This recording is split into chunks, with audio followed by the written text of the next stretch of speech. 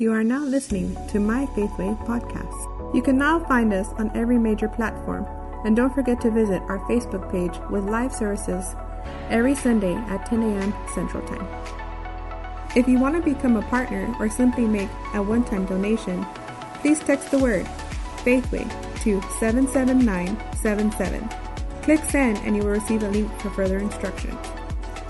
Feel free to comment on our Facebook Live streamed services or visit our page at myfaithway.org. Now let's experience life in a new way, the Faithway.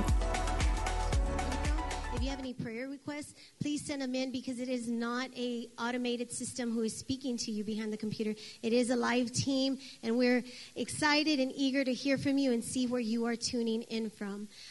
We don't have very many announcements to share with you this morning. If you have missed it last week and the week before, we have incorporated a little bit of change in our children's ministry. And we are very, very excited to announce that at the beginning of October, if I'm not mistaken, I think it's October 1st, the Sunday. But in the beginning of October, we will be opening the doors to our junior high ministry. So this is very awesome, and let's give the team an applause. And we have a team that's been coming in on Saturday mornings and restoring, refurbishing, and remodeling everything so that we can accommodate our children, because the children is what our future is about. Our job, our purpose as a church is to plant that seed so that we can change generations, so that the seed can go forth and keep feeding, keep staying alive. Amen.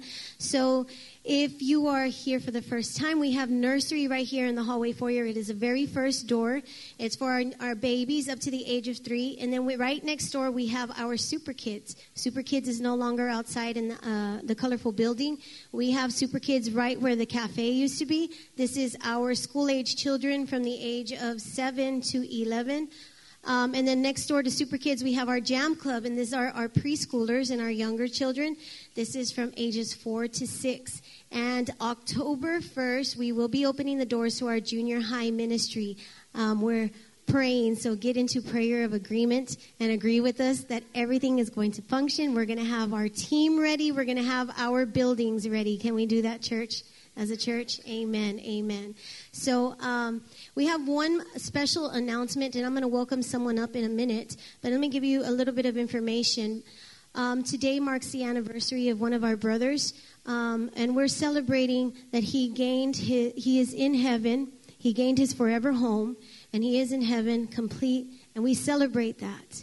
We celebrate that. And this is Alvaro.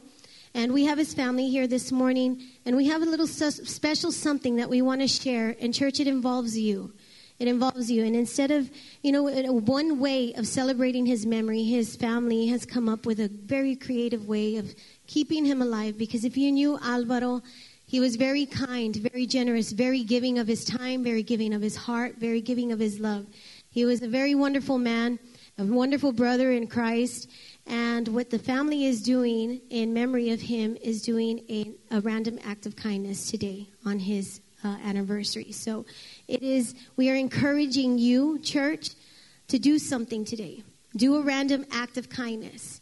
Be creative, help someone. Be kind to someone. In one way or another, something that you can do, step out and be kind to someone. Maybe you can pay for their meal at Dairy Queen whenever you go eat out after this. Or maybe you can be nice when we're in the parking lot and let someone leave before you. Maybe you can say to your child, you know what? Let's spend some time together and let's play a board game. Let's do something together. Let's have random acts of kindness. Let's show the love that Alvaro had, and let's show the love and the honor of his memory. So at this time, I'm going to invite his wife up, Ms. Jessie Hauriki, and let's give her an applause and let's welcome her, church.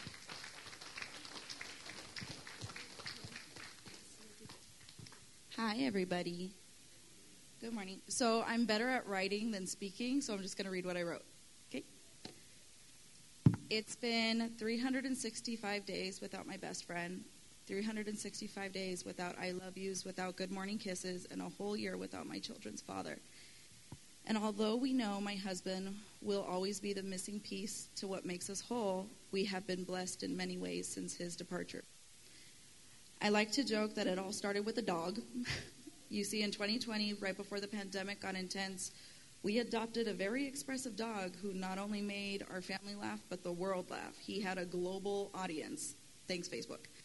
And that same community was the community that basically took care of me and my children once my husband was hospitalized. Complete strangers were sending gifts to my children so they could keep busy while I was dealing with what happened to him in the hospital.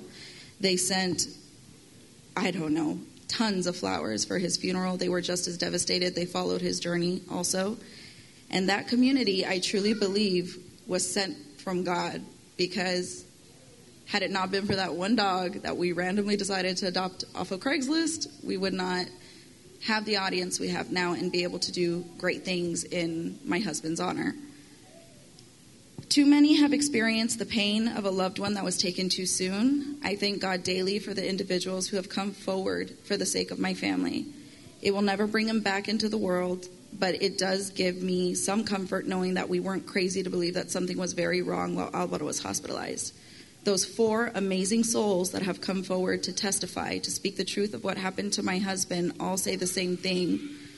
It was weighing on my conscience. I couldn't be silent anymore. Followed up by, if I could go back in time, I would. I would make sure he got the quality care he deserved. He deserved to live. That conscience they speak of, I truly believe, is Jesus whispering in their ears, that our family needs something positive to come out of what the nightmare was. Alvaro was one too many. When my children speak about their grief, they have the same questions that follow descriptions about how they feel. My 3-year-old asks, why can't I visit heaven? To which I respond, you will one day, but not today. My 7-year-old asks, why did God take the only daddy that chose to love me? To which I respond that it was human error that took him, not God. But God did welcome him into heaven with a brand new healthy body. And he allowed him to be reborn. And for that, I am always grateful. And I do tell my kids that Daddy gets to visit them from time to time, but he has a full-time job as a guardian angel now, watching over those who are probably suffering the same fate he did. Kids are amazing in the sense that they can adapt to situations they should never be put through. It is in my children's eyes that I see the deepest faith in God that I have ever witnessed. And while I'm so busy feeling cheated of my time with my best friend in this life, they are thanking Jesus for the family they still have. What would break most adults have only inspired my children to be more forgiving, more appreciative of joy, and more willing to try new things because it would make Daddy proud. And he is. I know he's so proud of my kids. And as a mother, it makes you wonder if I'm doing enough. Can I love them enough to feel their dad's love through me? Can my need to get justice help them heal? Will they ever get justice? I believe the answer is yes. Sharing our story has already prevented so many others of suffering the same fate as my husband. And I believe it was a message straight from God the day I was asked to speak on the steps of the Capitol in Washington. I believe God is just getting started with us, with me particularly, to begin a movement where we take back our autonomy to choose who and what can treat us in our most vulnerable state. I believe Jesus is walking with me while I walk through the fire of criticism that I receive daily. I believe he will shield me from the dark, twisted lies that the defense will say to discredit us as we try to hold those accountable that shouldn't be practicing medicine anymore. I believe that this isn't all for nothing. Those 4 people would not have come forward unless it was God's plan. I believe that this is the beginning of the next chapter of my life where Alvaro Güero Omar Jauregui is used as the perfect example of why we need laws to protect our choices of our health care and for the next of kin that has to make impossible decisions. I believe that Alvaro was the one that would change the entire story of what happens out of this pandemic. And I will do my best to listen, learn, and speak for those who can no longer speak for themselves. And I believe I will do it with God by my side. Thank you.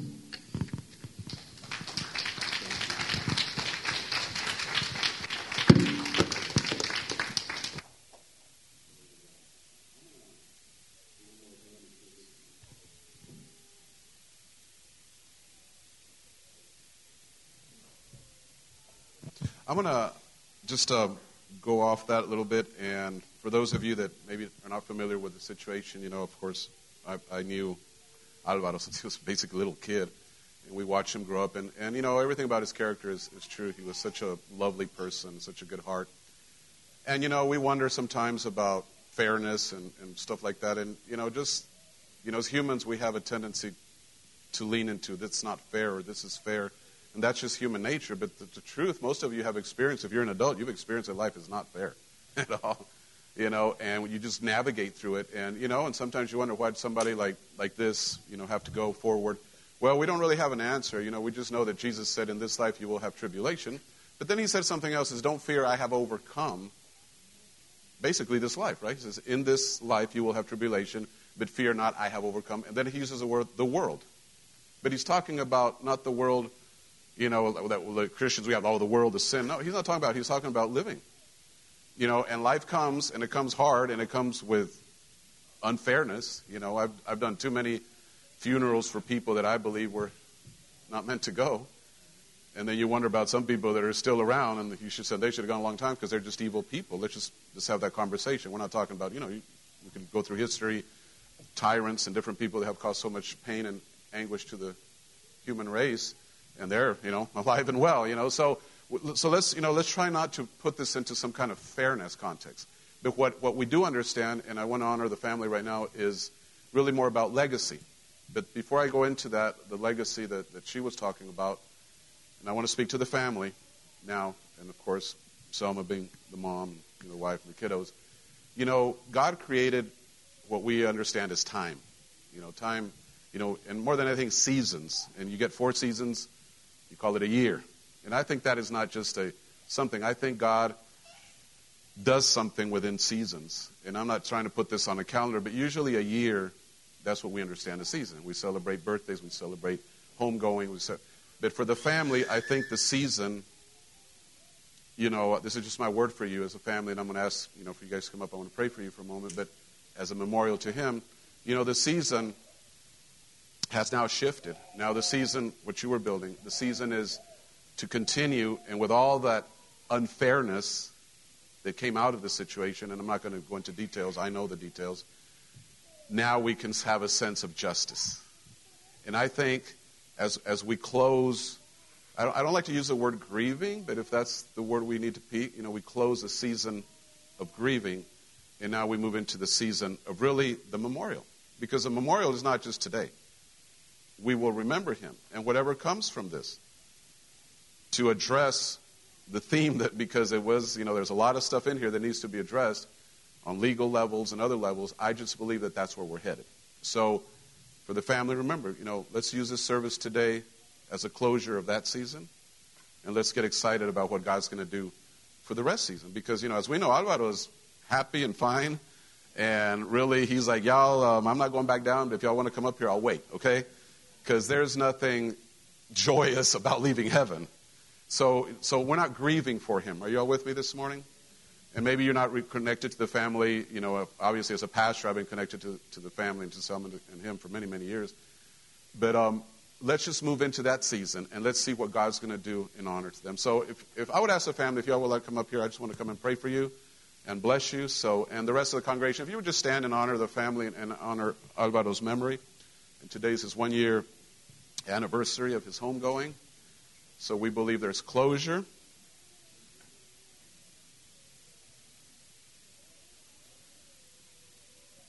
And I just want everybody in agreement, what I believe is the next season for this beautiful, beautiful family. So, Father, I thank you right now. Well, come on. Oh, there's more coming. Well, come on, guys. The more the merrier. There you go, buddy. He's running off to the races. Okay. That's all right. Let's pray. Father, I just thank you for this family. And I thank you, Father, for this service. And, Lord, we know that all these things and these children, that their dad was ripped from them, and her father, her husband, and mom, her son. But, Father, at the end of the day, this is what life is. And I know, Father, that today, by the anointing of the Holy Spirit, you bring a closure to this family, but not a closure to Alvaro's memory or his legacy, because I know something else is coming and something big is coming. But we ask for justice, Father. We ask for justice and healing. And I thank you right now in the name of Jesus for Selma. And I bless her, and I bless, Father, the the heart of a mom, that, Father, this is just not supposed to be this way, but it is what it is, and that you have strengthened her, and you have encouraged her, and you will continue to encourage her and continue to strengthen. Father, I believe that at the end of this story, there's going to be an amazing, amazing thing. And I bless these children, and I bless, Father, the family, and I thank you, Lord, that the next season is coming up, and that you will mark every step of this family into the place where they need to be.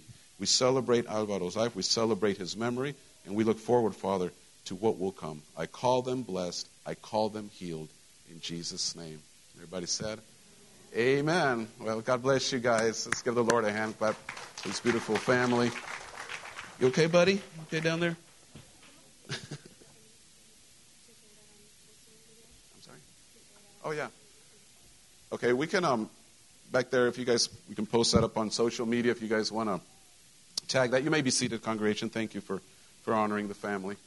All right, let's get into it this morning. And, I know I'm going to close my series, but it's not done. It's never done. There'll be a point somewhere where...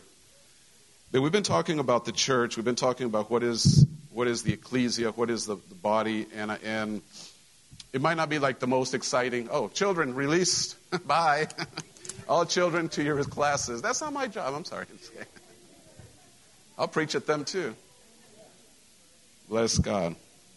I am excited about our junior high group, I'll talk a little bit about that for the rest of the church. It's just like, you guys didn't have that? Yeah, we had it, but it was kind of blended into another group, which was the Super Kids, and it was just that one area because really, listen to me, the place where your war for the life and death of your kids, and I'm talking spiritual, is going to be fought within the junior high level. By the time they hit high school, they probably got the good, the bad, whatever they need. That doesn't mean they're lost, but really we need to focus on that. So I'm excited about this new group that's coming, and we'll see where it goes. All right, let's go ahead and get into it this morning. I want you to open your Bibles, first of all, to Acts chapter 1, verses 6 through 8. And again, when you talk about the ecclesia, you talk about the church, it might not be the most exciting messages, and hopefully you guys don't turn me off right now. Like, well, I came to church, I got all my problems, I need some answers. Yes, that's why we're here. We all need answers. But, we have to understand the foundations because, I think one of the main things, and I don't want to go off subject, and I'm about to, but I don't want to, is you have to understand what this is. And I want to make a mention right now as some of you watch, as we honored the families, we prayed for them. That's really what a church is. We're supposed to be like a family. We're supposed to watch out for each other. Those are the very foundations of what an ecclesia is. But, religion has made it something else. 2,000 plus years of organized religion in whatever category, including ours. We don't have it all together, trust me. We created something else, and it's not completely off rhythm, but the more I study it, the more I see the need to bring it back. And we're going to talk about some things, because I'm going to talk about you this morning. I'm talking about what is a disciple. That is a very overused word or very religious word. You don't really use disciple in a whole lot of other circles, but except the Christian can. You don't hear like somebody's going to universities. What are you doing? I'm going to be discipled. Nobody uses that. But when you use it, but that's really what they're doing, right? Because that's all it means. So let's talk about, what is a disciple? What is your part within the ecclesia, and why is it important? And you're going to see that a lot of life things, a lot of life issues that you are dealing with currently will be connected to what you do with what God has called you to do. Last week we talked about our callings. We talked about that everyone is called to something or to someone. So let's pick it up right here in Acts chapter 1, verse 6 through 8. So let me bring you up to where we are. So Jesus has come. He's been crucified, was resurrected from the dead, spent 40 days with his disciples, and he's about to leave for the last time, meaning the earth. So this is where we're at historically. So when the apostles were with Jesus, they kept asking him, Lord, has the time come for you to free Israel and to restore our kingdom? Now, just a quick pause there. Remember, the disciples from the beginning, and we're going to use the word disciple, and I want you to keep hearing you in that word. They thought that Jesus, they have the idea, which is not completely incorrect, but that Messiah would come and deliver them from oppression, which is what he does. But, primarily spiritually. And when Jesus came, they expected a revolution to break the oppression off the Roman government. And that didn't happen. So first, they're like this big movement, and all of a sudden their leader is dead. And now this leader just came back alive, and he said, okay, well, maybe it is going to happen. And Jesus says, no, that's not the revolution that I came to bring. So that's really the conversation. That's why they asked the question. So when are we going to overthrow the government? And he's saying, no, you got boys, this is way bigger than that.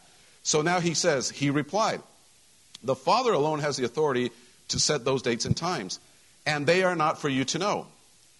So right there he kind of settles this idea. He says, don't worry about this. But then he says, you will receive power when the Holy Spirit comes upon you, and you will be my witnesses. The word witnesses could also be used as disciples, telling people about me everywhere, in Jerusalem, throughout Judea, in Samaria, and to the ends of the earth.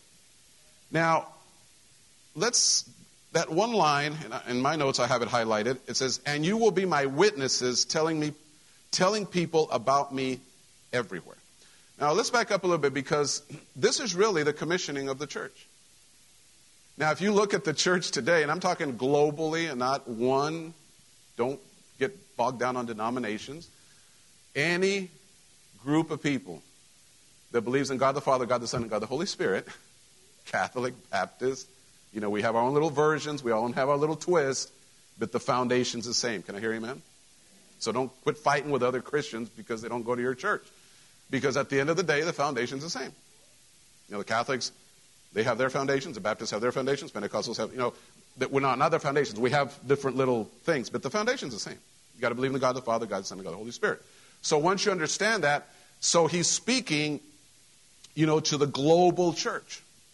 That's you. Even though it's 2,000 years in the past, he's speaking into the future.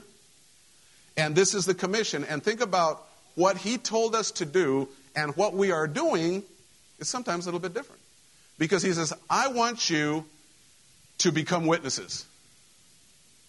I want you to become disciples. So what did we turn around? We turned around and built churches. But never in this whole thing did you say, let's build a church. Because remember, we've been 3 weeks on this. He created an ecclesia. If you don't know what that is, I'm not going to have time to explain anymore. Study it, but it was a form of organized government. It was never build a building, put some benches, get the praise and worship. There was nothing like that. Now again, I've said this every week, I think I've preached it. There's nothing wrong with the way we do it, but it wasn't the original idea. You realize that in the New Testament there's absolutely no instructions about praise and worship? Zero. That we have a whole ministry, and by the way, Kathy, you guys are doing awesome. Let's give them a big hand clap. Today was like, they just keep getting better and better and better. And young lady, you're just amazing. You're very proud, right, Freddie? You got a big old smile, right? No, they're just doing it. So just keep kicking it up. And I appreciate that so much. But and it's beautiful. But this wasn't really what Jesus was looking for. He says, I want you to go out there and build a bunch of little buildings and fill them with about 80 people and call yourself a church. That's what we've created all throughout the world. But that's not what he said. He just said, I want you to be a witness. That was really the commission. How easy. That would be so much easier than doing this, Lodo. Just be a witness. So we really have to unpack what this witness thing is.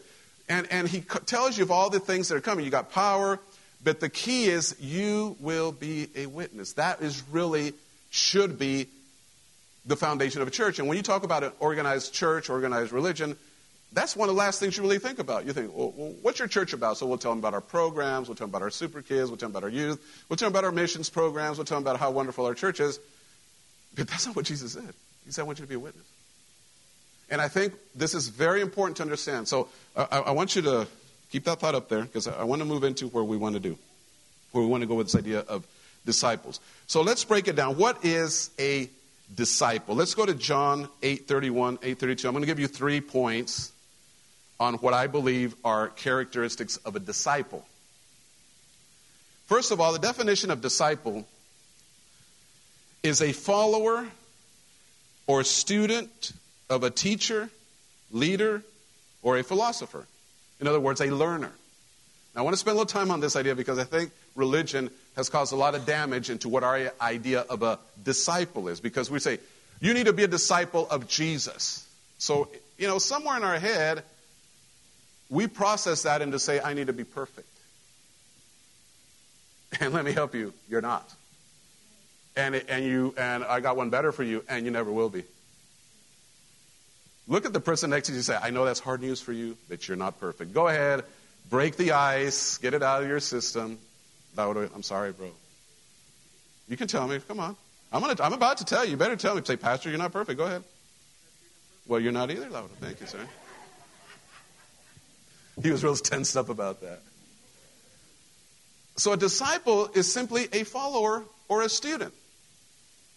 Now, if you went to university or any higher education or even high school, I guess, or school, whatever, you had a teacher and you were told to do certain things that the teacher did, hopefully so you get an education. But here's my question.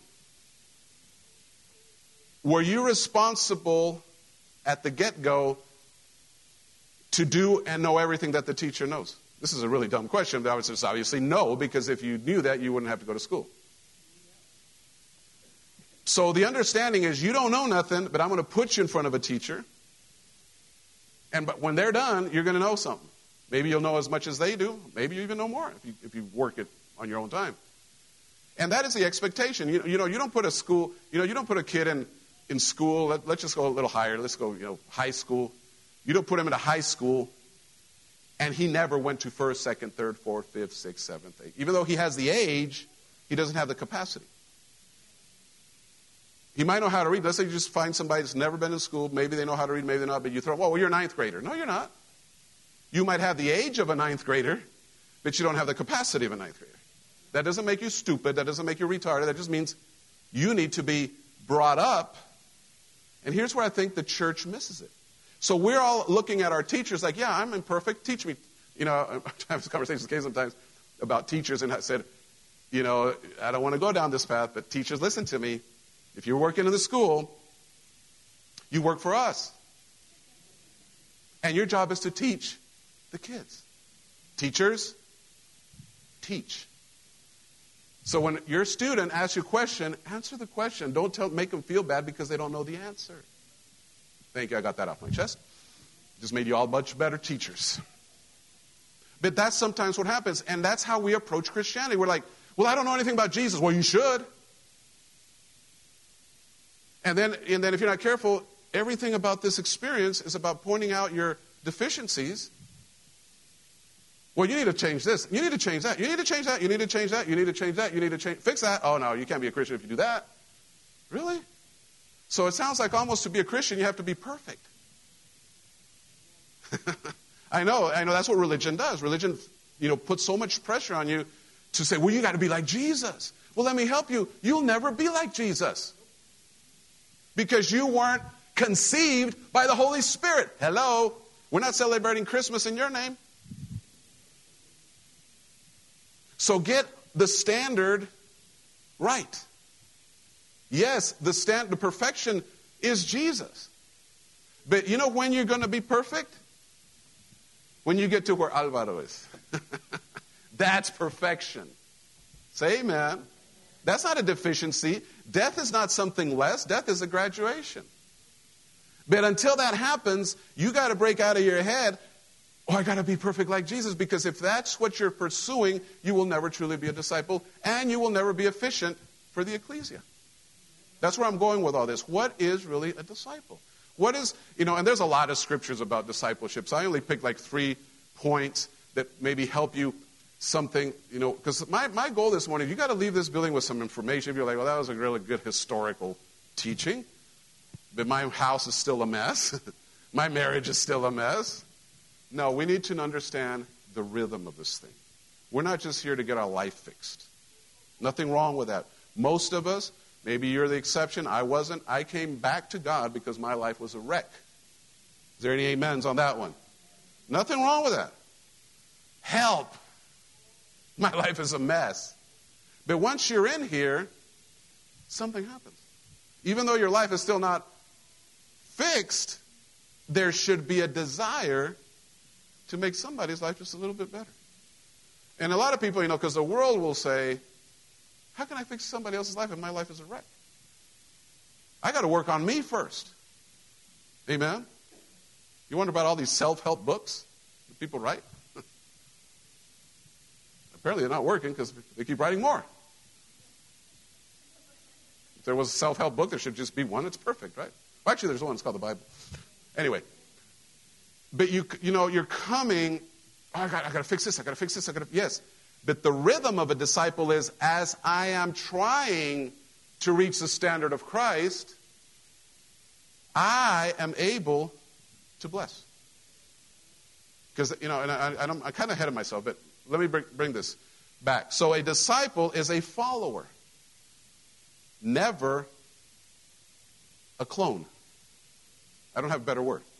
But religion says, you want to be like Jesus? You got to be a clone of Jesus. Wow, that's a high standard. Because we weren't born conceived by the Holy Spirit. We have Adamic nature. That means we have a tendency to go to dark places. All right? So a disciple is, get this one, a follower, a student. If you keep those two right, you'll be a great disciple. That means you're teachable. Because that's the other side of this is when you think you've got it all. I've been in church 35 years. Well, I know so many. I can tell you stories about pastors that used to always throw in my. Well, I've read through the Bible cover to cover. What was that guy's name? Anyway, he told me some crazy number, 36 times. And I'm thinking, well, maybe one I've done it. I read a lot of Bible. Who knows how many? But I've never really okay, I'm going to start here and I'm going to finish here. I'm always like. And that guy was, the name doesn't matter. He was a minister in Mexico. Big church, big everything. But when deception come, he took it hook, line, and sinker. H knows what I'm talking about. The guy was really smart. He was under our church. He was under my pastoral cover. But he went on a line of deception, like crazy stuff deception. Went from a 600-person church to about 60. And he got mad at me for calling him out and said, dude, you're on the wrong track. And I was his pastor. So when your pastor tells you nice things and how awesome and beautiful you are, I love my pastor. But when your pastor says, hey, you're on the wrong track, I'm never going back to that church. Who does he think he's at? Well, you don't have to. I'm just saying. That's what a pastor does. He pastors. Sometimes he pesters, but that's another one. We tend to pastor. Pastors, hey, come on, guys. Well, some of you, it's like, cats, my God. But anyway. A disciple is a follower, is a student.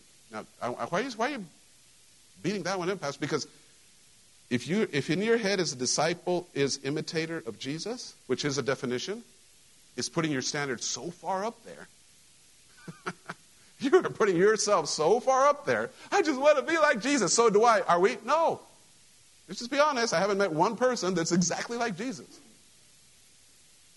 Now, we can walk in holiness and we can, try not to be an idiot and all this kind of stuff that we do. But we're not going to never be him. So let's break that out of your head right now, because that is a great, great problem in the believer's psyche. They say, well, I can never be good enough. I can never do enough. Okay. And we're always like working towards something, and that's not what this is about. Amen. Now let's go to these. Let me give you the three. So number one, you must be a truth seeker. And oh my gosh, I could have spent a lot of time on this because there's some things in my own life that I'm dealing with right now. Not bad, spiritually. But I'm coming to crossroads in my life where God has revealed extra insight to things. And I'm thinking, wow, was I wrong all these years? And no, I wasn't wrong. I just got deeper insight and I got to correct something. I'll talk about that in a minute. But a truth seeker is one of the characteristics of a disciple. Not a church seeker. Not a celebrity pastor seeker. Not even a pastor seeker. Truth seeker. So Jesus said to those Jews who had believed in him, do you believe in Jesus?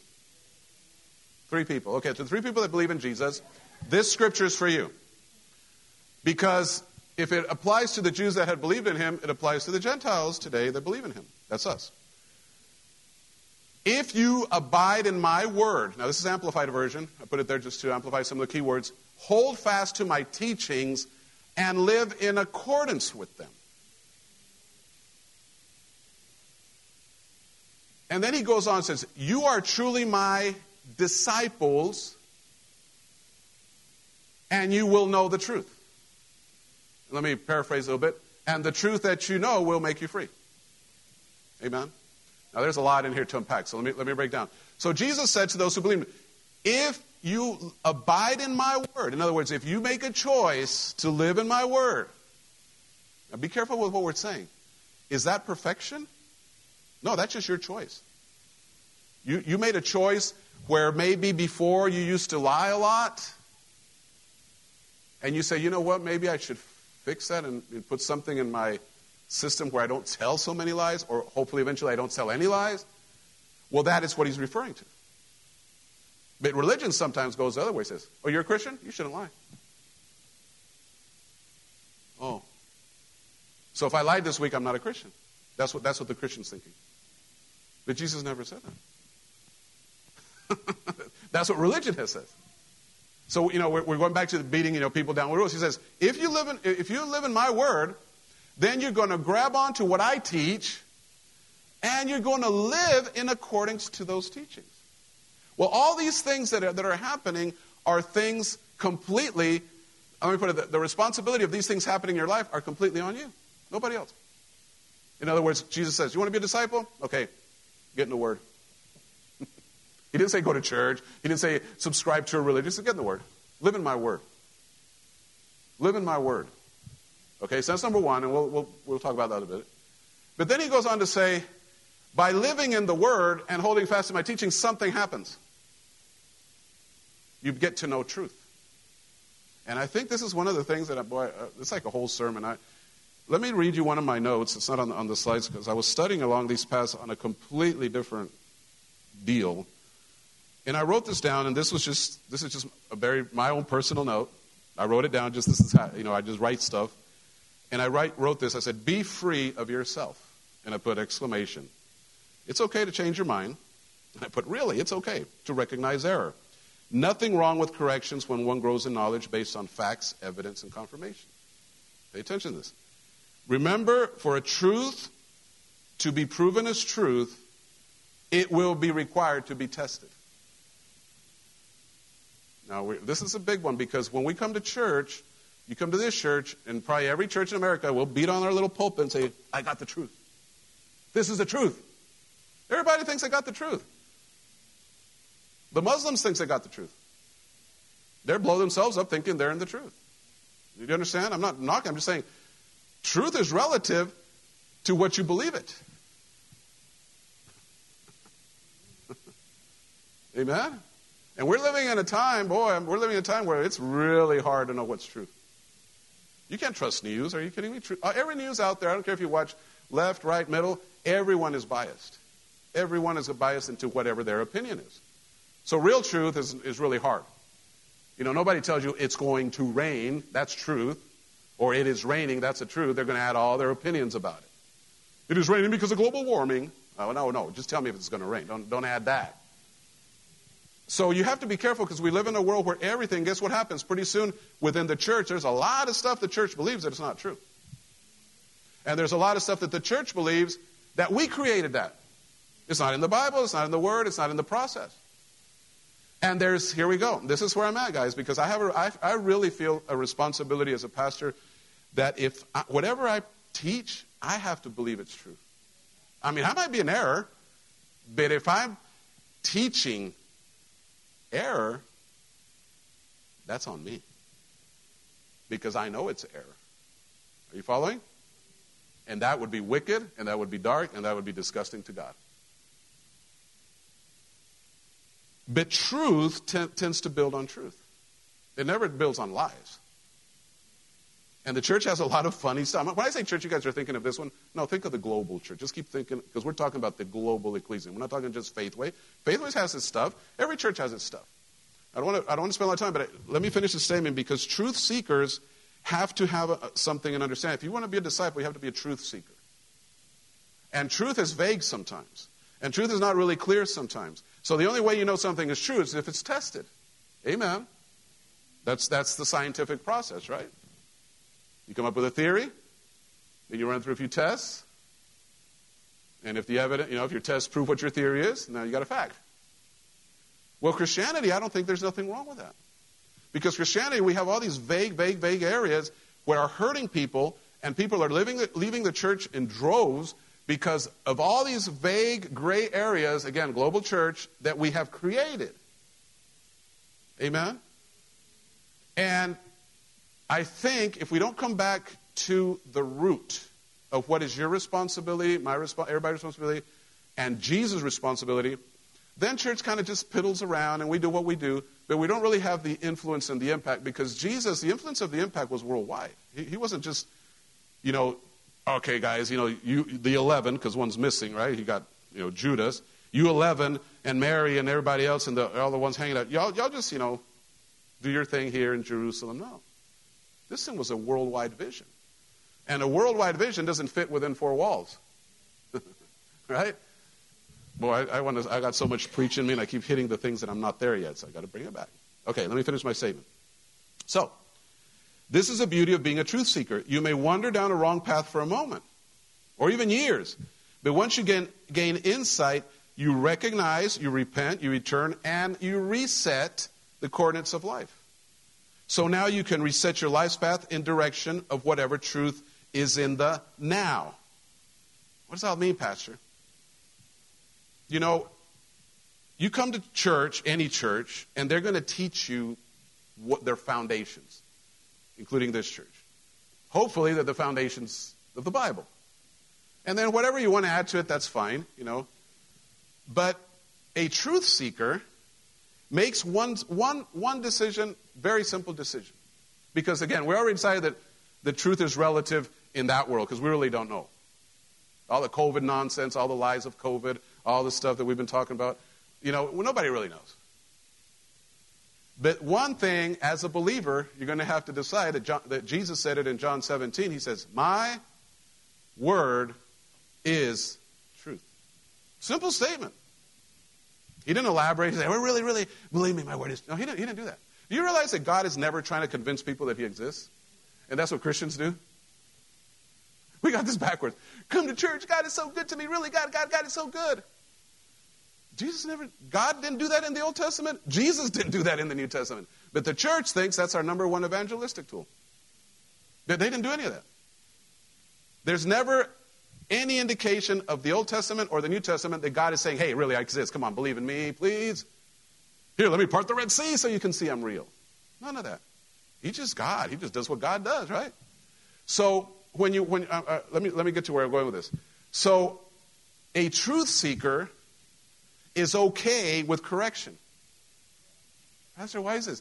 Because discipleship, this is what you understand. If you really understand discipleship, and you're going to see why the benefit of understanding it is in a few minutes, is you really got to settle down and say, okay, because I've been on that side.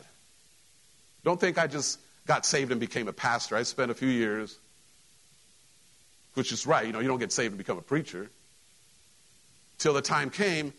And I was on that side a while, and you know what? Even though I was a baby Christian, barely saved, I was very critical. I was very critical of everything up here without having any insight on how this thing works. Once I got to this place, I'm like, oh, explicit. No, just kidding. Because it's a whole different ballpark when you're on this side of the pulpit. You guys are, again, there's no feel sorry for me or anything, but my job is not just to preach on Sunday. That'd be the easiest thing. If that's all I had to do, that'd be so good. If that's the only thing I had to do, that would be heaven.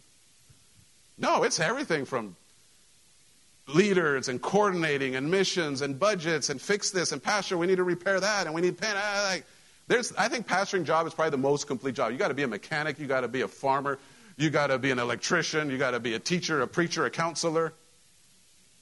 In the real world, you only pick one. Well, I'm a counselor. No, a pastor, you got to pick all of them. So if you're not careful, pretty soon, here you are, trying to run something, and I'm a little off subject, but I'm going to bring it back, trying to run something, because this goes right back into your life, without understanding it. And I've done that. So you can be on this side of the pulpit and not understand and be critical, or I can even be on this side and not understand how these things work and, do your best. So I came into this with understanding what upper management was. I've done that. I've done all these things. But all those skills, they can help you organize, but they're not going to help you run it. Because what runs it is Jesus. Pay attention. We're not in the world. This system, and that's why I say, come to church, everything gets structured like, even this thing. What does this look like? Looks like a classroom. And that's not in the Bible. No, it's okay, it's fine. You're here to learn. But we're creating all these ideas, and one of those things about discipline, I need to get my thought back to this idea, is that if I'm not careful with it, I will run this from one perspective only.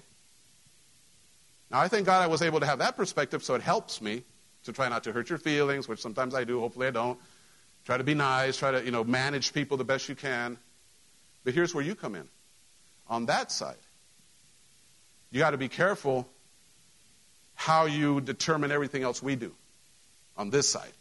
Because a true disciple is not here to judge or to criticize. Now, you're here to call things out. I'm fine with that. Because we're not a cult. You see something wrong, you need a pastor. This is wrong. Come and talk to me. And we've done it. We've had to resolve all kinds of stuff here. But at the same time, you have to say, if this is my church, then I am a disciple. And I'm going to give you some characteristics. Because truth-seeking requires for you to be teachable. The beauty of it, well, how Pastor, if I'm just open to all the teachings, how do I know I'm not going to be in deception? Because truth will never lead you into deception. Man will lead you into deception, and they'll come up with all kinds of funky stuff about what the Bible said and false prophecies and all kinds of crazy stuff. But truth will never lead you into deception. And when you have that open heart, guess what happens? You'll pick up things off this pulpit that are wrong.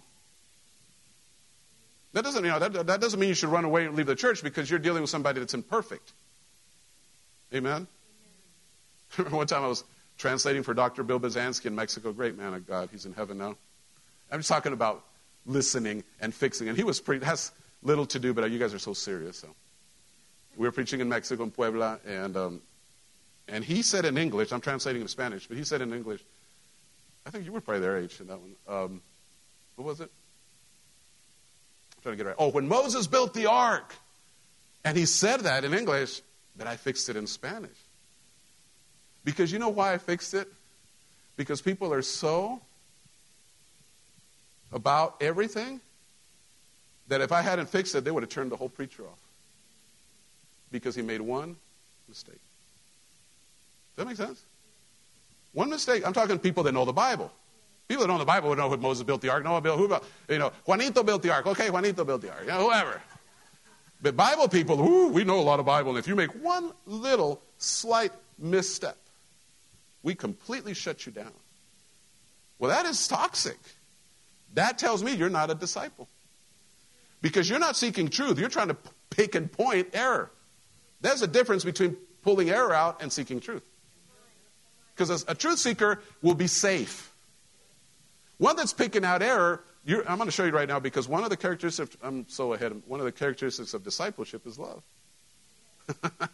So this one is a lot in here. I feel like preaching this so much, but let me just pull out a couple things. You will know the truth, but let me paraphrase it because it's important. A truth seeker sets himself up.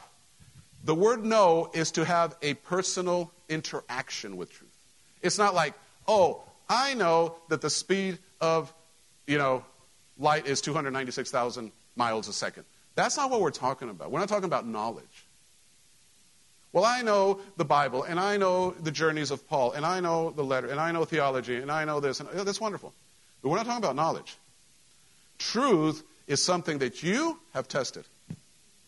If I tell you something from this pulpit, and I say, look, this happened to me because I did A, B, and C, you might say amen, but that's not really a truth to you. You might believe me because I'm your pastor, and hopefully I have enough confidence, and you say, okay, I trust this guy, maybe it is true that he said it, but it's not a truth to you. I'll keep going on this. Let's keep doing this. For many, many, many years, when I was a heathen, I used to smoke cigarettes. I smoked a lot of them. And every single pack I ever bought in my life had a truth. Yeah, a little truth. the Surgeon General has determined. Tell me how much of that truth kept me from smoking. 0. Because even though it's true, it wasn't true to me.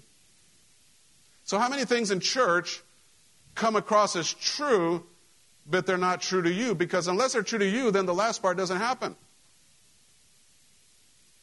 The truth will set you free. Don't answer the question, is there anything binding you up?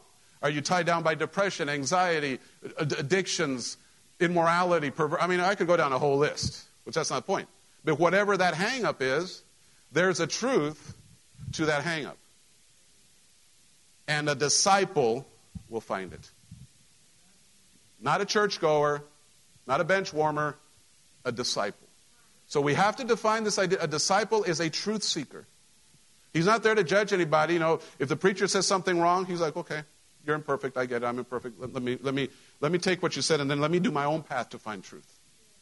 And you will get to it. God will never hide truth from you. But sometimes it's a big slap in the face because the comment that I wrote, that little statement I made, was slapping me in the face because there are things, they're not great changes, and I'm not ready to explain a lot of them, but you'll see as life goes on. We're doing life together here. There's things I believed in 1992, 93, 94 when I got saved that are really different from what I believe today. Now, there wasn't anything wrong, but what happened, it was just maybe, how can I put it this way? It was, in God's Word, sometimes truth will have various parts. Okay? It's like a jigsaw puzzle. And the problem with Christians is we take one part of the puzzle and say, oh, I got the truth. And that is true. That part is true, but it has to be in context of the whole puzzle. Because if you pull it out without the context, you're going to end up in deception. And that's what's wrong with a lot of the stuff that we do in church. So over the years, I've had to adjust and adjust and adjust. And sometimes it's hard because when you believe something for a long time, your ego gets in the way. Because you don't want to accept you were wrong. Have you ever come, and this is why I tell people, I've said this for years and I'll say it again. The Word of God has an amazing way to take you down a road of whatever road you need to go. But it seems like it always hits a crossroad, Lola. And that crossroads is up to me to believe it. It's like, do I follow where the Word is really taking me? Because the crossroads is your tradition. Amen. Your traditional way of thinking. I'm not knocking anybody's religious belief. This church is not about changing your religion, for God's sake. Because we already agreed, regardless of your roots, we're Christians. Yes? Well, I was raised in the Catholic Church. You're a Christian. I was raised in the Pentecostal. You're a Christian. Can we just unite on that? And not divide ourselves on, my church, they do it this one. Your church, they do that one. Your church is too loud. Well, your church is too quiet. Just saying. We all day on this. And we get nowhere. And God is not glorified. And the call of ministry is not going anywhere. Remember the very first scripture I shared to you is the call of ministry. You will become a witness. In other words, you will become a disciple. And when you get there, you will start here. And he talks about Jerusalem, city, if you want to call it state, region, world. Isn't that cool? But it has to start with that discipleship. So you're saying, well, I want to change the world. Okay, you could. You could do something amazing, but it will have to start at a very centralized place, which means your house and your heart. That's where it's going to start. World evangelism doesn't start by going to China. It starts in your heart.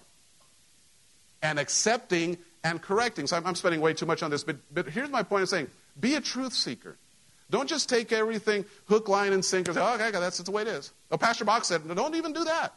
I know I spend a lot of time, I use a lot of scriptures, and hopefully I put them into context, because I do work a lot to try to get context, and even historical context. There's some things that people are preaching today that are completely wrong because they were in a historical setting. I'm going to set some of your ladies free. There's all kinds of crazy scriptures about y'all. Every one of you should have a head covering right now, according to some stuff. But if you read down into it, it says, we don't have that custom. How could we miss that?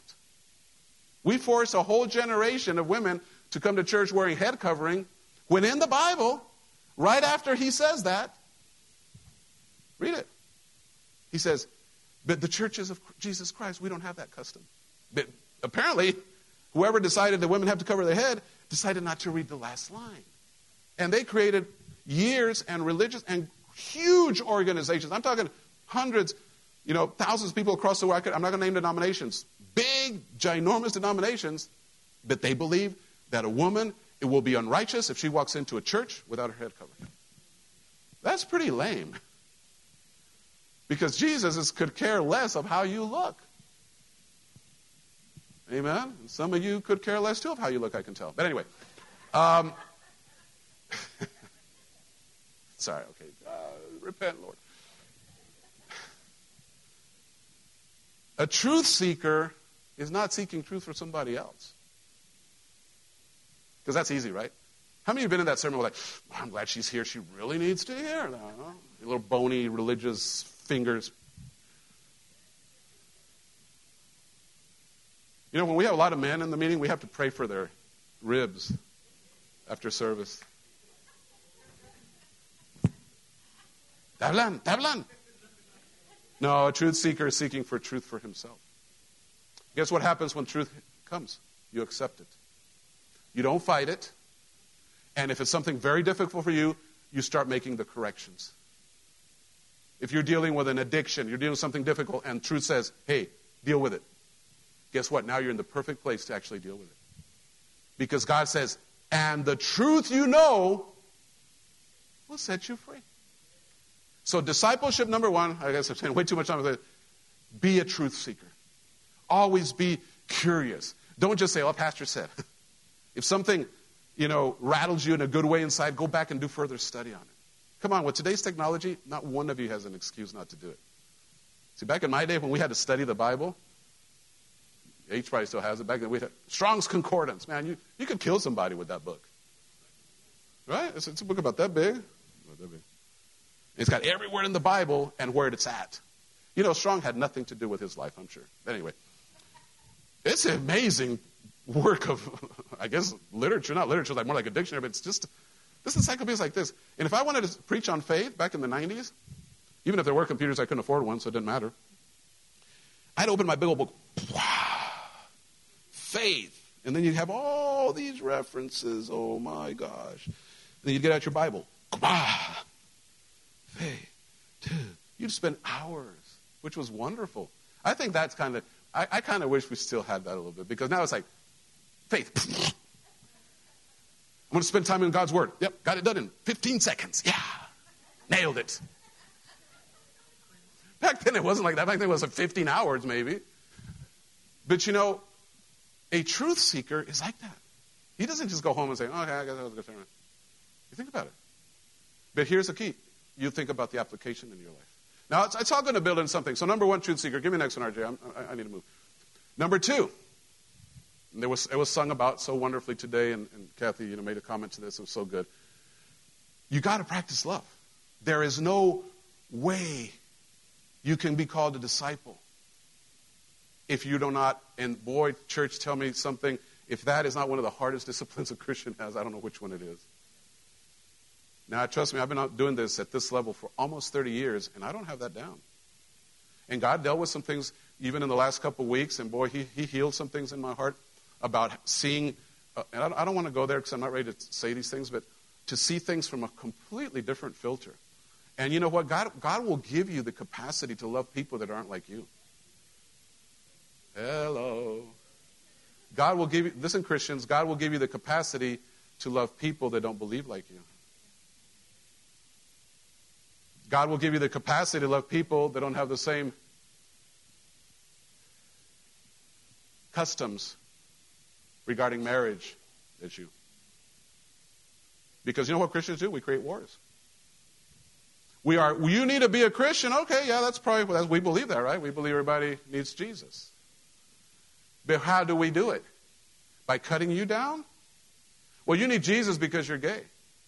No, you don't need Jesus because you're gay. You need Jesus because you need Jesus. You need Jesus because you're drunk. No, you don't need Jesus because you're drunk. You need Jesus because you need Jesus. Because he's the one that kind of makes things manageable. I really don't know how you could do life without having that sense of God in you. I know how it's done. When you don't have it, you fill your life with drugs and entertainment and craziness. But life is to me, the only thing that man is making my life, especially, we're going through a season, I'm telling you, if it wasn't for God, I don't know where I'd be. It makes it manageable because he changes your perspective. But this idea, we got to be careful that we don't become these zealous, truth seekers and just blow everybody down. Well, I got the truth.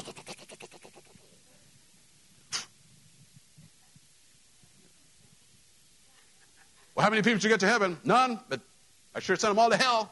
Won't have to mess with them anymore. I know that's really extreme, but that's what Christians are doing. Jesus loves you, but if that person says something that you're not agreeing with, well, then just go to hell then. A new commandment I give you. It's interesting that he said a new, which is really not a new one, but I think the version that Jesus was bringing was the new one because it's not a new commandment. It's in the Old Testament. But what was wrong with the Old Testament was that the Jews had created religion. And it was not about love. It was about legalism. And it was about control. And it was about the priest being holier than thou. We could spend a lot of time historically on that one. So Jesus says, a new commandment I give to you. Pay attention. That you love one another as I have loved you. Pretty simple, right? The hardest thing you've ever done in your life. And then he goes on to say, as I have loved you, that you also love. I mean, if you don't make it on the first line, get it on the second one. By this shall all men know that you're my disciple. Not about your doctor of theology. I mean, it's got one. Whoopie-doo. I was joking with that thing, and somebody said, you got a doctor? Yeah, I can give you prescriptions, but they're all from Mexico. Just joking, guys. Just joking, yeah. By this shall men know that you're my disciples. Okay, we got to go by next week. We're going to bring a big old box of little fish stickers, and everybody's going to have one. And then we're going to have another box that says, follow me to Faithway. You can put that bumper sticker. And then we're going to get everybody a T-shirt, I love Jesus. And then for the younger ones, we're going to Jesus my homeboy. So everybody can know that we are Christians. It's amazing that he didn't say that's how it works. Because that's westernized Christianity, right? You see, Christianity in America is skewed. And I'll show you why. We've created our own entertainment. We have our own Hollywood. We have our own music. We have our own everything. We have our own magazines. We have our own shirts. We have our own... What are we doing? We're alienating ourselves. In other words, we've created another subculture. So Christianity in America is just a subculture. Just like any, you got motorcyclists, and you got the RVers, and you got the sports people, and you got the, whatever, and the musicians. And Christianity is just another subculture with their own little everything. And that's exactly what Jesus didn't want to do. Because Christianity was for the world. I mean, and I hear the word Christianity, I'm like, Jesus was for the world. So, a disciple has to build, and boy, I'll tell you, this is the big one, guys. You've already talked about this all year. Well, I'm going to keep talking till you get it. Because I haven't gotten it yet. But I'm getting better because I'm finding a capacity to love people that I disagree with. Amen to that one, right? Can you love people that you disagree with? In any capacity. That doesn't mean you have to agree with what they're doing. That just means that can I release... Because love... The love that God is talking about is not, well, come into my house, I'm going to love you, we're going to hang out, we're going to go to the movies, you're my best friend, I love you, love you. No. That's nothing about that. That's human love. That's phileo love. That's brotherly love. I love you because you love me. I like you because you like me. Agape is not that. Agape is unconditional. In other words, I have to be able to love you. Now, and I'm going to work on a little bit on the word love because we have another understanding, regardless of where you're coming from. Loving doesn't mean, because, I mean, let's this is another thing Christians do. We say things and we leave it super vague. Let's just have an honest apologetic conversation. Can you love everyone? Truth. According to your definition, no. Let's define that. According to your definition, there's no way you can love everybody. Because I go to Stripes and I don't love the cashier. And if I did, I'd probably be in a lot of trouble. I mean, really? I go to Walmart and I love you, call the greeter. You mean so much. I'd be arrested, right? That guy's weird. No, what is he talking about? Because the capacity to love has to be there before you can give it away. How can you give something you don't have? So when he talks about love, he's talking about a word agape. Means unconditional. So I can't love somebody I don't know. That's impossible. I can't have feelings. I can't have emotions on somebody I have absolutely no connection. So he is definitely not talking about that. Because that's what we read. I just got to love everybody. No, you don't. You got to provide agape. It's up to them to receive it. I just provide it. Well, I don't like you. Well, you don't like yourself, I guess. Because I'm just providing it. Well, I don't like your religion. That's fine. Because we're not about religion. Well, I can't go to your church because my church said if I go to your church, I go to hell. Well, that's talk to your church because, whatever. That's not our problem. My job is to make this space available to anybody who wants to walk through that door. Regardless of their lifestyle choices. That doesn't mean I'm going to condone it. I'm just saying welcome all. Because I have to have the capacity to agape them. Even the people that I don't agree with. This is because the church will die. I'm talking the global church will die if they don't get this thing right. This church will die if they don't get this thing right. I'm serious. Because this church has to be known for something. And usually, we're known for all kinds of weird stuff that's not even true. It is. That's a fact. But what about that church? And it gets out. It gets out because you guys do some amazing things. Wow, Faithway did. That's what this is about. That you were able to go and give hot chocolate in Christmas to people that will never, ever darken our doorways. Well, I'll give you hot chocolate, but you got to go to Faithway. You're not going? You can't have the hot chocolate. Jesus loves you, and I don't. No, love one another. Agape simply means the capacity to give of yourself to somebody that doesn't deserve it. Maybe they don't deserve it because you don't know them, or maybe they don't deserve it because they really don't deserve it. But you have to be able to say, you know what? I got no ought against you. You are welcome in my world. But I'm this, I'm that. That's fine. That doesn't mean I have to agree with you. I'm just saying you're welcome. And that was the message of Jesus, because Jesus went to the darkest. He was criticized for going and hanging out with the wine bibbers. Oh, my God. Read it. They got all worked up about it. Oh, here I got one for you little holy Christians. Not you guys, because you guys are awesome. I'm talking for maybe somebody out there. What was Jesus' first miracle? And what was that about?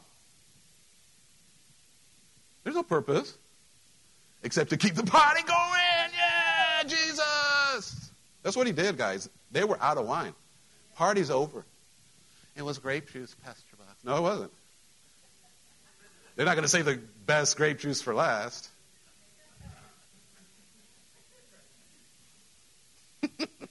I'm not condoning any, I'm not going down the path you drink. Don't get sidetracked. I'm just saying we have this weird idea of what agape is. Well, he did it because Mama told him. Well, that's probably smart, but he's still God. I mean, he didn't really, he's like, Jesus, take care of it. He's like, oh, Mom. First miracle ever. You would think he would have raised somebody from the dead. No. First miracle. Completely no purpose? Talk to me, church. No purpose in the first miracle? I mean, it was just like one of those random acts of kindness. There's no purpose for making water into wine except love. He loved his mom, and that was the end of the discussion. It wasn't about getting drunk or not. It was just, he loved his mom, and that was the end of it. There was no other purpose but love. No other purpose. Nobody became a follower of Jesus because that guy makes water into wine. Let's follow him. In Texas, he may have to make water into beer, and then, boy, woo, everybody'd be following him. See, Jesus does these things that just throw religion into this weird wobble because it's like, why would you make wine as your very first miracle? This is interesting because some of these things, see, the church has to have that, I'm trying to find the right word, but that energy. Love is unconditional, but it has to be unconditional even in the delivery of it. You can't just say, well, Mom, we can't be making wine, they're all going to get drunk. He only said one thing. He said, it's not my time. Apparently it was because Mom said it. That changed real quick. You guys know, if you got a Mexican mom, yeah, real quick. Things change real quick.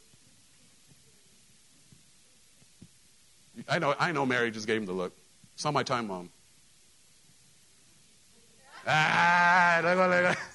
She reached down for the sandal. That was okay. Wine. Wait. Let's go, RJ. Let's give it to the next one. Number 3. This is a big one. And then we'll read you a couple quotes. Focus. And he said to them, if any man will come after me, let him deny himself and take up his cross daily and follow me. For whosoever will save his life shall lose it, but whosoever will lose his life for my sake shall save it. And the word that you got to find here says, he said to them, if any man will come after me, that phrase, come after me, means discipleship. That's what he's inviting people to becoming a follower, a student of him. But he says this thing, and this is a scripture that Christians don't like. They're like, whoa, Pastor, I didn't sign up for this one. I'll go to church, I'll give you some money, and we'll put some money, we'll do missions, but I'm not going to put myself on the cross. Well, obviously, that's not what he meant. Losing your life wasn't, and I remember Terry Mize said this years ago when he was down in Panama, missionary and all that, and almost died. And he thought he was doing something for God because he was going to die in the jungles. And God kind of spoke to him and says, you're not going to be much help if you're dead. The kingdom's not going to grow with you gone. So he's not talking about losing your life, but he is talking about, what I summarized from this was just the word focus. That's why I put it focus. One of the key issues that most people have in continuance. Guys, trust me on this one, and people that have been here for over 20 years will tell you, this church has gone through all kinds of seasons. There was a season when we were almost like no chairs, packed out. I remember one time way back in, 2003 somewhere, this thing was packed out, and I brought a preacher, which I shouldn't have brought, and he said some dumb things, and half the people left the church. And I probably said, okay, I would go too, but I have to be at the church. So, people go, if this church held every single person that sat here, not just for one service, but for a few services, because there's a lot of people just come in, okay, cool, not coming back. There would be no way we'd pack this room out, we'd pack out the youth center, we'd have to build something else because there was literally thousands of people that have come. So what is the key? Yeah, some people move away, what have you, but the key is focus. A disciple learns not to look at the left, not to look at the right, not to look what anybody else is doing. They learn to listen to what God is telling them. And that is what he means. He says, if a man will be my disciple, you're going to have to deny yourself. I'm telling you, church is a really weird dynamic because this church, think about it, in the world it makes no sense. All these musicians that are here, everyone serves here with no salary. Where in the world are you going to have somebody, okay, you're going to come and serve with no salary, and then on top of that, we're going to get your money. Yeah, your head goes tilt on that one, right? Well, if you don't understand the dynamic of the church, yeah, that's insane. It's completely insane. But when you understand that, it makes perfect sense. Because we're not here. You see, a disciple will always look at the bigger picture. Yeah, I don't really agree. Pastor, he didn't shake my hand today, or maybe he's having a bad day, or someone didn't say hello to me, or someone caused some, and I think I'm just going to leave the church. Wait. You're telling me you're willing to leave the church because one imperfect human, just like you're imperfect, rubbed you the wrong way, and you're willing to sacrifice your spiritual future, your calling, because one human being, one imperfect human, rubbed another imperfect human the wrong way. Think about how dumb it is, but people leave the church for the dumbest reasons. My services are too long. Okay. I'm sure you can find Express somewhere. But the truths that you get here is all. I was almost going to start this. It's not a new series. I was going to go down this path, but I'll say it right now. Think about everyone in this room, everyone watching me online. Why are you here? Why did you come back? Why do you keep coming back? Hopefully, it's not because of the preacher. It's because God has influenced your life in a way that nobody else can influence it that way. And there's little things in your life that kind of just happen that used to not happen. And when your life was all like that hee-haw song, if it wasn't for bad luck, I'd have no luck at all, before Jesus. Some of you don't even know what a hee-haw is, so we're good. Oh my God, I'm old.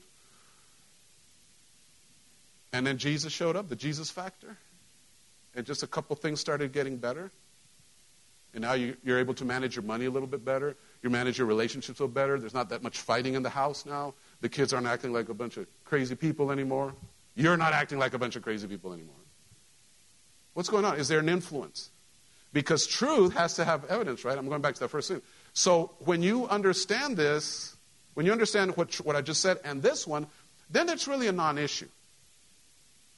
I'm going to shock some things. Going to ripple effect to the congregation. This morning, I didn't want to come to church.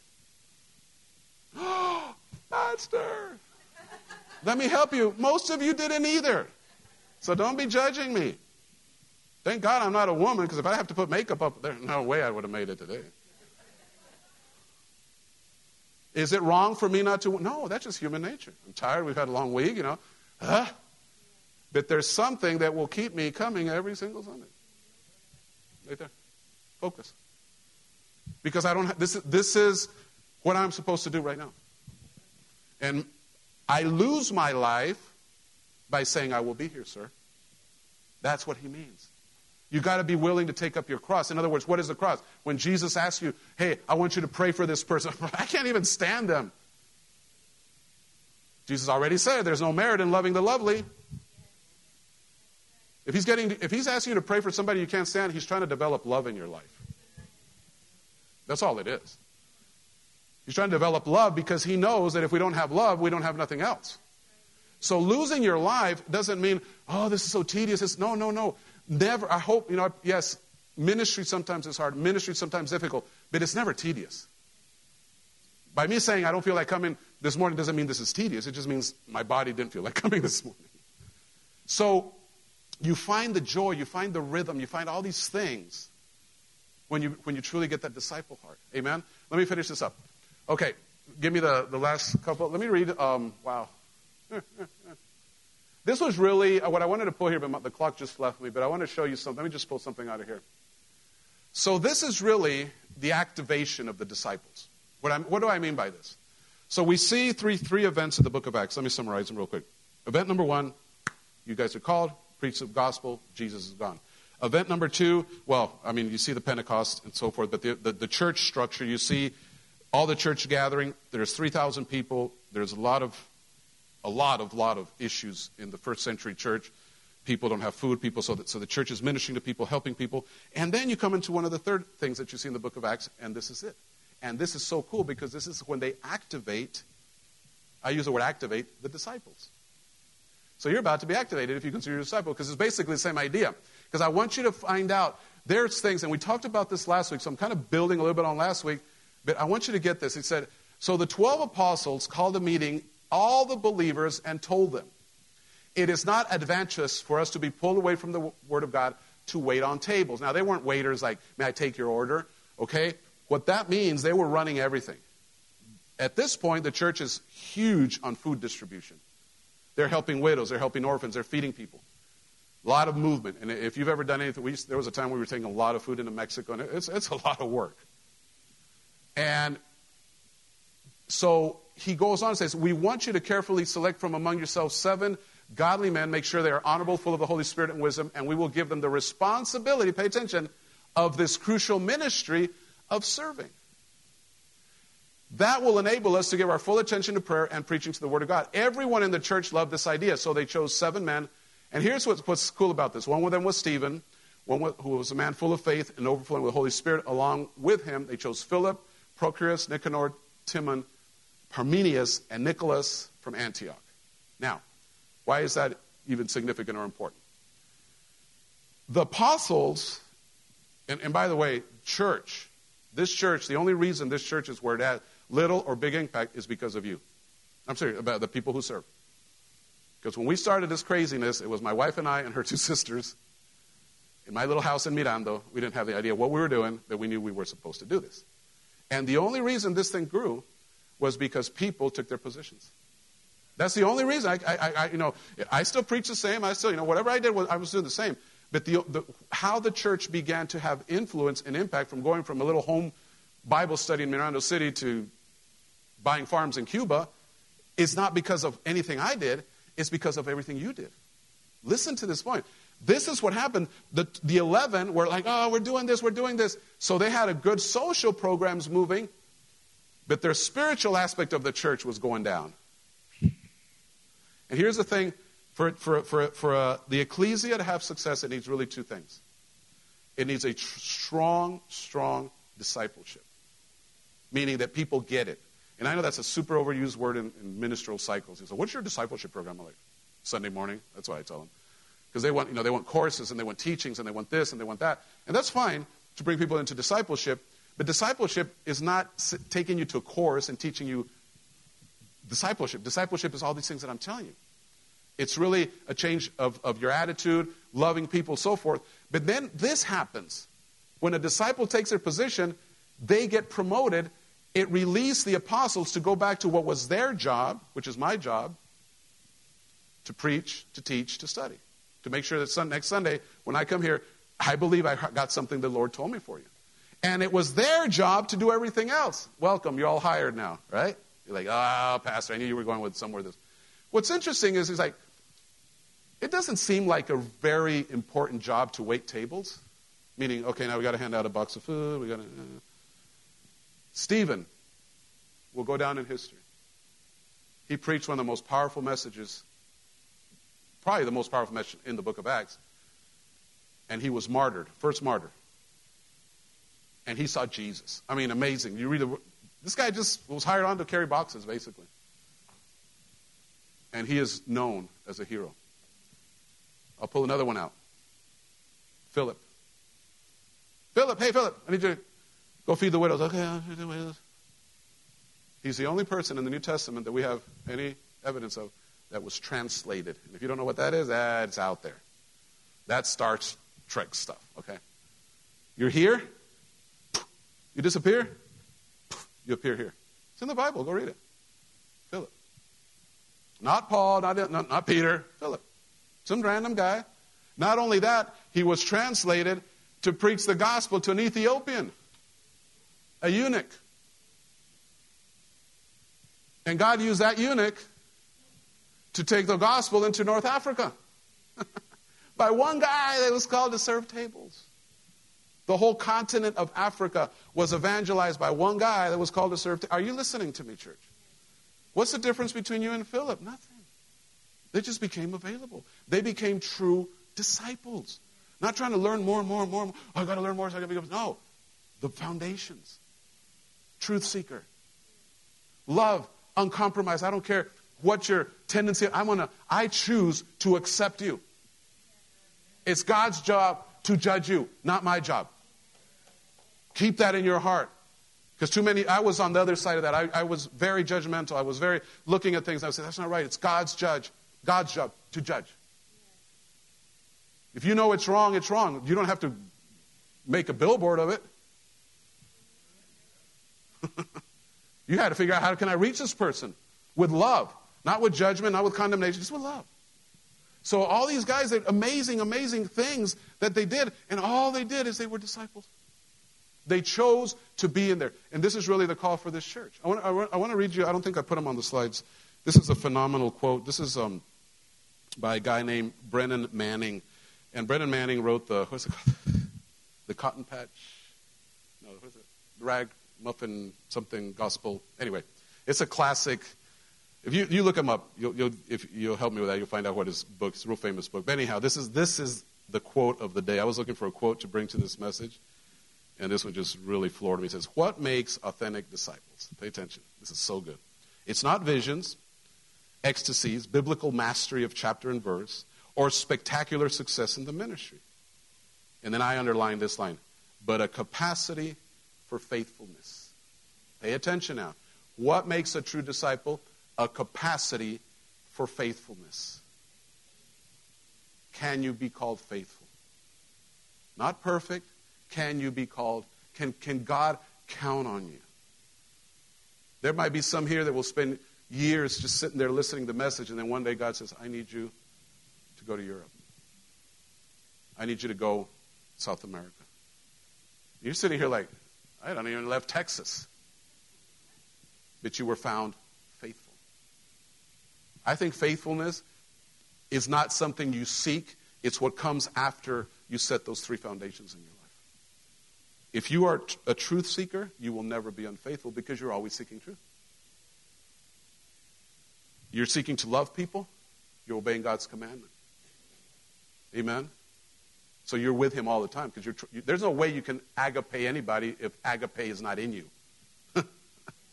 Amen? It has to be his love. So that's easy to love people when you know that all you have to do is put Jesus' love out there and then you don't have to worry about it.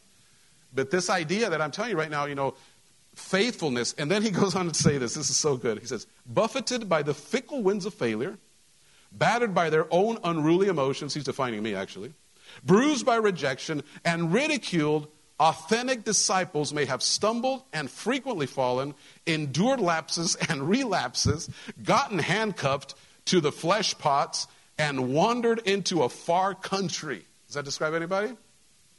Yet they keep coming back to Jesus. I don't know about you, but that describes me. I have all these deficiencies. I have all these issues I got to resolve in my life.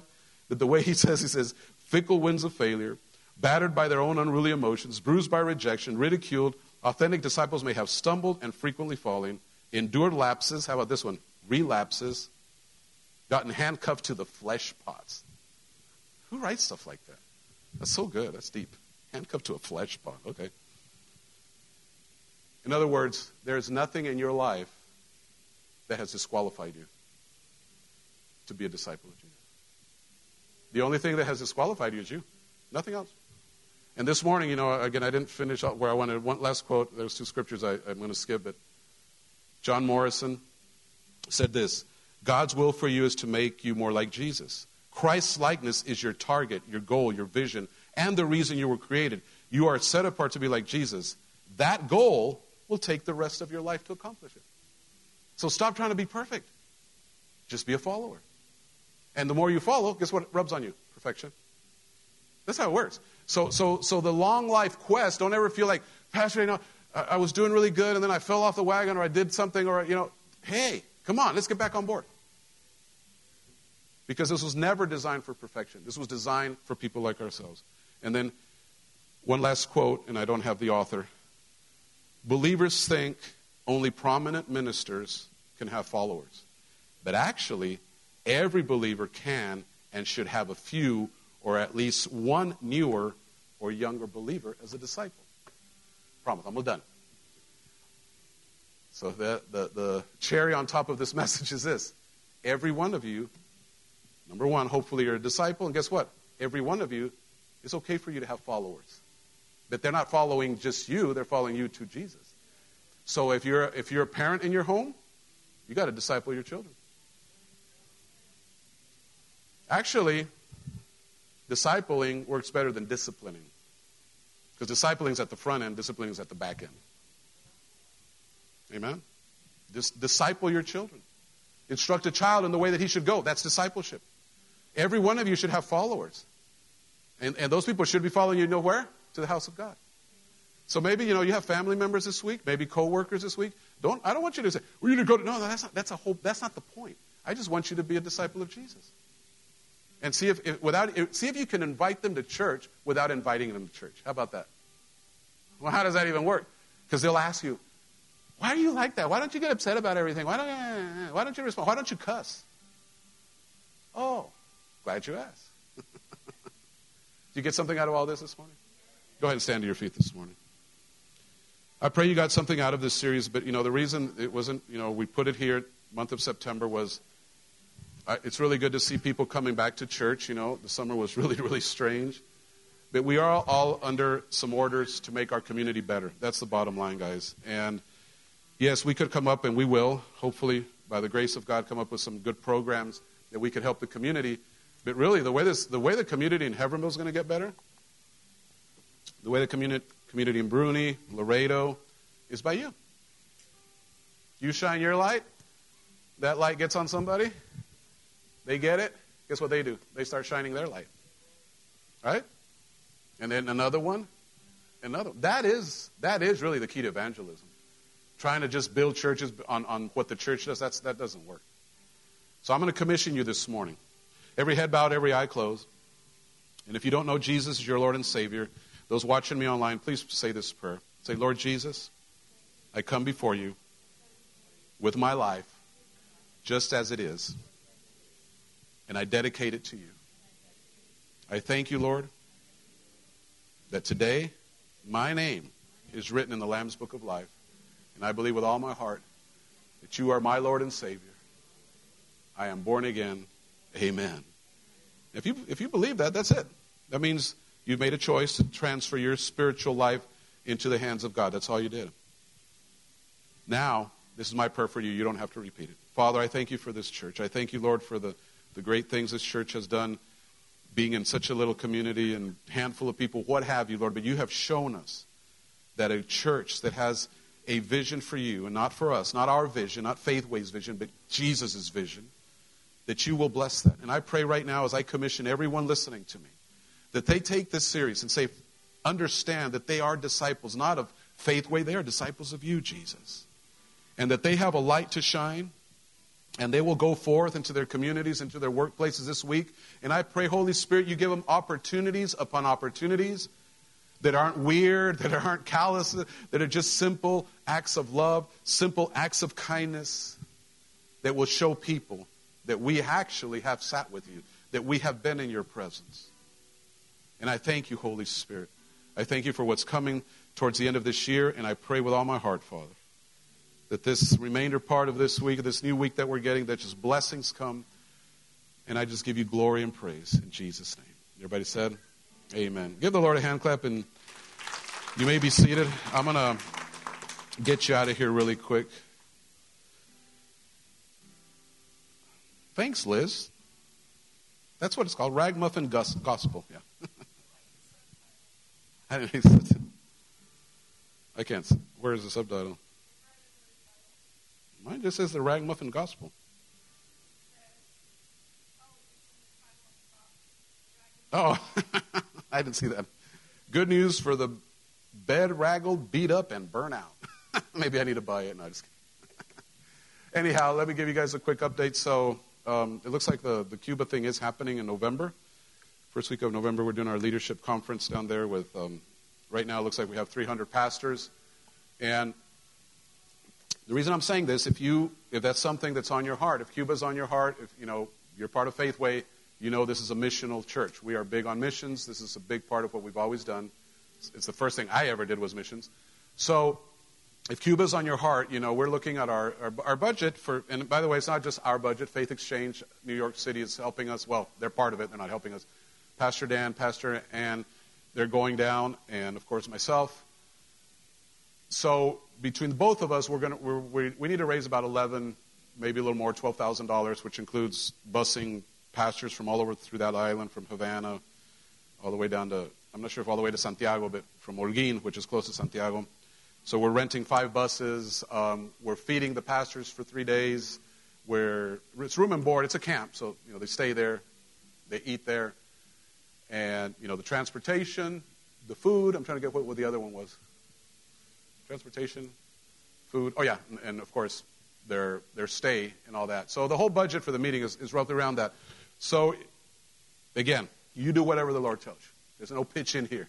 If you believe that what Faithway is doing in Cuba is relevant, then you join, partner up with us. That's all I can tell you. You will be blessed. Don't do it because I just know you will be blessed, because Cuba is really an amazing, amazing story of grace. It's so difficult down there. It's just really, really hard.